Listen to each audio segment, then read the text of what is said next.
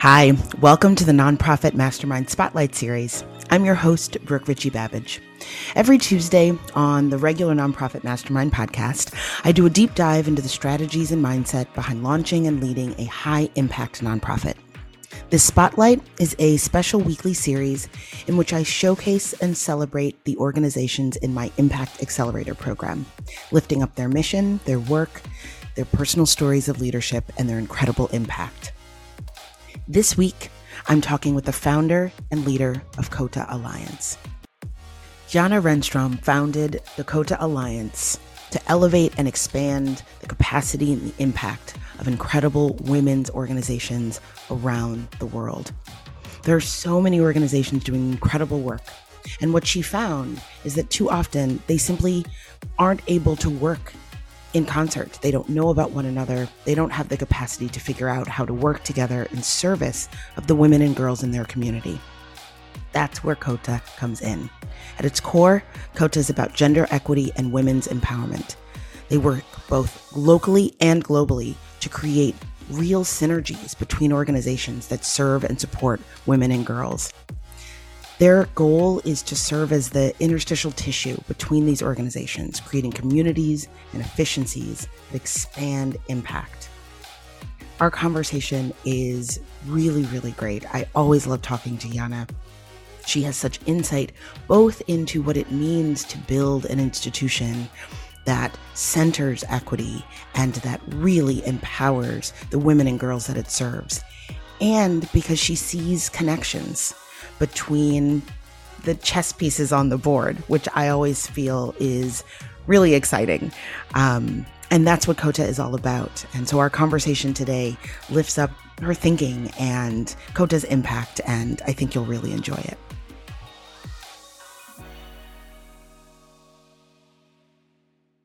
Hi, Jana, how are you?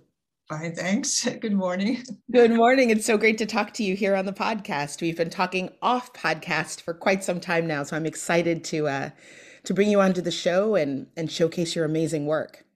Thank you.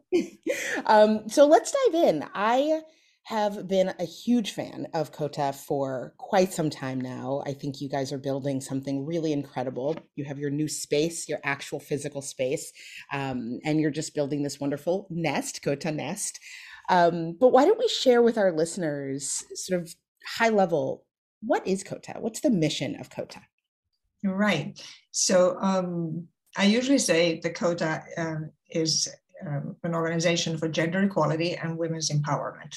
And that's sort of like UN jargon, but it kind of, encapsulates what we are, because we're kind of a lot of things, actually. We're rather than a direct service providing organization for like one cause, we're more of an umbrella organization for many other women-focused nonprofits that do these kinds of things, often different kinds of things, but they all contribute to gender equality and women's empowerment.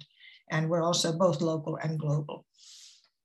Yeah, that's one of the things that I've always found really interesting and exciting about your organization is all of the different ways that it addresses and tries to impact the issue of gender equality. I know you've worked a lot with the UN. You also work hyper locally, and this idea of being an umbrella, sort of creating some interstitial tissue between Yes. organizations that are on the ground, that have their nose to the grindstones and are doing direct service, basically saying to them, hey, we can have our head above the trees and help bring resources together and Yes. share information. I think that's really powerful.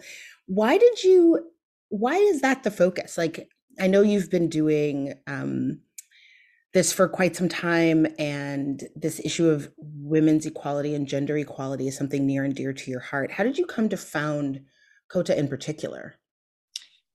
Well, my background sort of is in medicine. Yeah. I was a gynecologist, obstetrician gynecologist for many years until I retired in 2015. But I also have been a human rights activist all my life. So that this sort of brings my two things together, my two passions together. And I just noticed, because I was also, after I moved to New York in 1982 from Finland, I noticed that I was very active in organizations, including I founded a Finnish cultural organization here in New York. And through my previous human rights work, I knew a lot of people in that field. And I just sort of started noticing that everybody was working a little bit kind of in silos and not really collaborating or even knowing about each other. And everybody was struggling financially. The rents are so expensive in New York. Yes. And people were either working for free, or with very low salaries. I just thought that there should be a way to bring people together to share resources and, save some money in the process, and perhaps be able to pay people a little bit better for doing all this work, and also not to duplicate each other's efforts, but more to kind of, collaborate in a productive way. Yeah. And I just thought that would really increase the impact and free up resources for actual work, the program, and increase the impact. So we just want to basically facilitate that process. Yeah. So tell us about how you do that. You mentioned Kota does a lot of things. There are different arms. Walk us through what Kota does and what those sort of arms of work are. Right. So we worked for, ever since we were founded in 2015, we joined the Center for Social Innovation in Chelsea, which was a workspace for nonprofits and other creative types. Which beautiful space. Yeah. Space and doesn't exist anymore. But that's where we made a lot of connections there. And that's where we were able to start having programming. So we just had programs, interesting topics, panels and things like that, bringing people together. Then we also did notice that just in order to get funding, we really had to have some direct programming. Mm-hmm. So, for instance, we organized 2 summers in a row. We organized digital storytelling courses for teen girls. Yeah, and that was very fun and hopefully useful for these girls. Mm-hmm. And other events like that.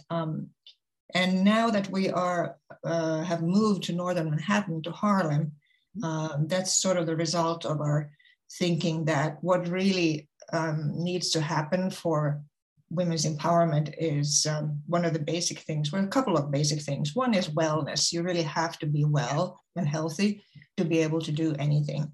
And the other one is economic empowerment, because poverty is just, you can't really do anything until you have, economic that's right. capacity. Yeah. So that's what we're focusing on right now. And I know that a lot of the work that you'll be doing in Kota Nest, which we'll talk about in a moment, will focus on this economic empowerment piece. Yeah. What are some of the things that you're doing around economic empowerment? I know, you talked about being an umbrella organization, bringing together into one space. It's been online, but hopefully one day soon it will be in person. Organizations that are doing economic empowerment work on the ground. What does that look like on sort of a week-to-week basis for Kota? Well, yeah, this is just really in process. It's changing a lot right now because of the physical space. It actually enables us to do so much more. Yes. Because, right now COVID is a little bit like receding, and we hope it stays away. But we can't have large numbers of people together in the building, but we can have smaller groups. And also it just forms like, it's like a basis for our operations. And we can also, from there, we can go to other places. But we might have, for instance, we just organized a couple of digital literacy classes, so computer skills. Oh, that's so fundamental. Yeah. Yeah, and this, of course, became very obvious during COVID, is how necessary those skills are. And if you don't have them, you get left further and further behind. And we're focusing particularly on, not so much the girls, because, the young kids have a lot of opportunities and they're so quick on the uptake. Yes. But, middle-aged women and, who are going to be in the workforce still for maybe 20, 30 years, and often in low-paying jobs, such as home health aides and cleaning ladies and people like that, immigrants with low English skills, who actually, they just need those skills. And so fortunately, we've been lucky to get the support of, for instance, the Next 50 initiative, to support the training of home care workers. So that's the next thing we're setting up this year, to upskill them. Which means that, we find the teachers or we find organizations that are already doing that and partner with them and offer them the space to do that, or a platform if it can be done virtually. One of the things that I really love, and you've done this virtually, and now, as you build out your space, you'll be able to do this in person. Going back to this idea of an umbrella and sort of efficiencies, there are so many incredible organizations, as you know, doing work domestically and globally around just, for example, this issue of digital literacy. And so many of them don't know about one another. So many of them, maybe offer computer skills and other ones offer budgeting skills. And wouldn't it be great if the same women knew about those? And I think, you and I have talked about how that's part of your vision for Kota Nest and for the role that Kota will play. Have you seen that kind of synergy in play? Have you seen that play itself out in your work? Yes. Actually, just the mere fact of bringing people together and meeting each other. And I think in person is really important. Of course, we kind of get to know each other virtually over Zoom as well, but it's not the same thing. And when you have an event, it starts and it ends on Zoom, but in real life, you meet before and you can linger behind afterwards and chat with people. And that's where those real connections are made. And that's where people discover, oh, we can have a joint program, or, we can advertise your program and you can advertise our program. And amplify your reach this way. Yeah, you talked about the focus on digital literacy and working with the home health aides. What else is coming up this year that you're really excited about? I mean, I know this building is so central. What does your year look like? What does the rest of the year look like for Kota? Right. Well, we tend to kind of plan our actual events maybe just like 3 months in advance or something, because things just keep coming up. That's right. And we do have a strategy. It's been sort of, I have to admit, opportunistic, so far. But it's worked out, but we actually now have more of a strategy to develop Kota Academy, which is more programming, more courses and classes under that umbrella. And one thing that I'm interested also in pursuing now that we have this location in Harlem is encouraging women to run for office, because that's really ultimately, what's going to bring change. And women just have to feel confident enough in their own voice and to dare to do that kind of thing. So we hope to promote that. Yeah, that's amazing. That's something you'll be focusing on this year. We're going to try to do something like that, perhaps in the fall, or maybe it'll go into next year. It just depends on how much resources we have. And, So how can people learn more about Kota? You have online events, you have in-person events, you have organizations that might want to partner with you. Where can folks go to learn more, to get involved, and to support your work? Yeah, well, to our website, www.kota-alliance.org, or you can email me at Jana, that's JAANA, @kotaalliance.org. And we'll work something out. We love to engage volunteers, in planning events and things like that. And of course, with the building itself being there, there's all kinds of opportunities for space. Absolutely. Yeah. And we would also like very much to get to know the Harlem community a little bit better. So particularly engage with local grassroots organizations and women entrepreneurs. And maybe we could do something for women entrepreneurs, maybe a pop-up shop, thinking about that, maybe from around Mother's Day or something, we could do that. That's the building is going to require some renovation, but we're going to try to do it in stages so it doesn't interfere too much. And also it appears that we are going to be able to house some people, overnight guests, kind of a bed and breakfast situation. We will have people staying in the house.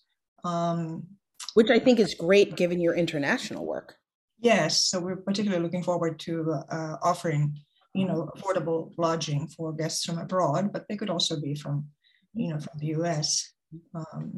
And and sign up for membership. Members will get some discounts and some perks, of course. So looking forward to seeing a lot of interesting people there.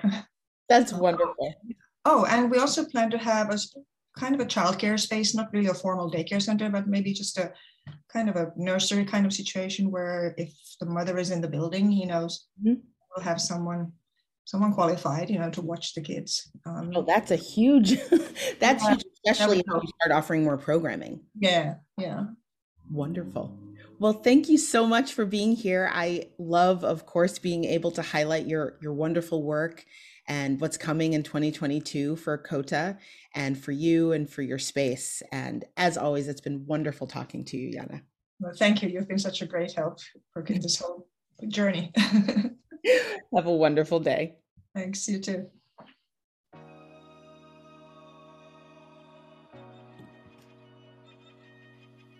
Thank you so much for joining me for this week's episode of the Nonprofit Mastermind podcast. If you enjoyed this episode, please subscribe on Apple or wherever you listen to your podcasts. And if you think what we talk about here, the trainings and the guests and the conversations, could benefit another leader in your life, I'd love if you would leave a review and share with your friends. If you want to take the next step and begin to put into practice what we talk about on this podcast, I've created a toolkit where I collect and share downloads from many of our conversations. It's got templates, worksheets, and references to help you execute on what we talk about here on the Mastermind. There's lots of great stuff, and I add to it almost every week.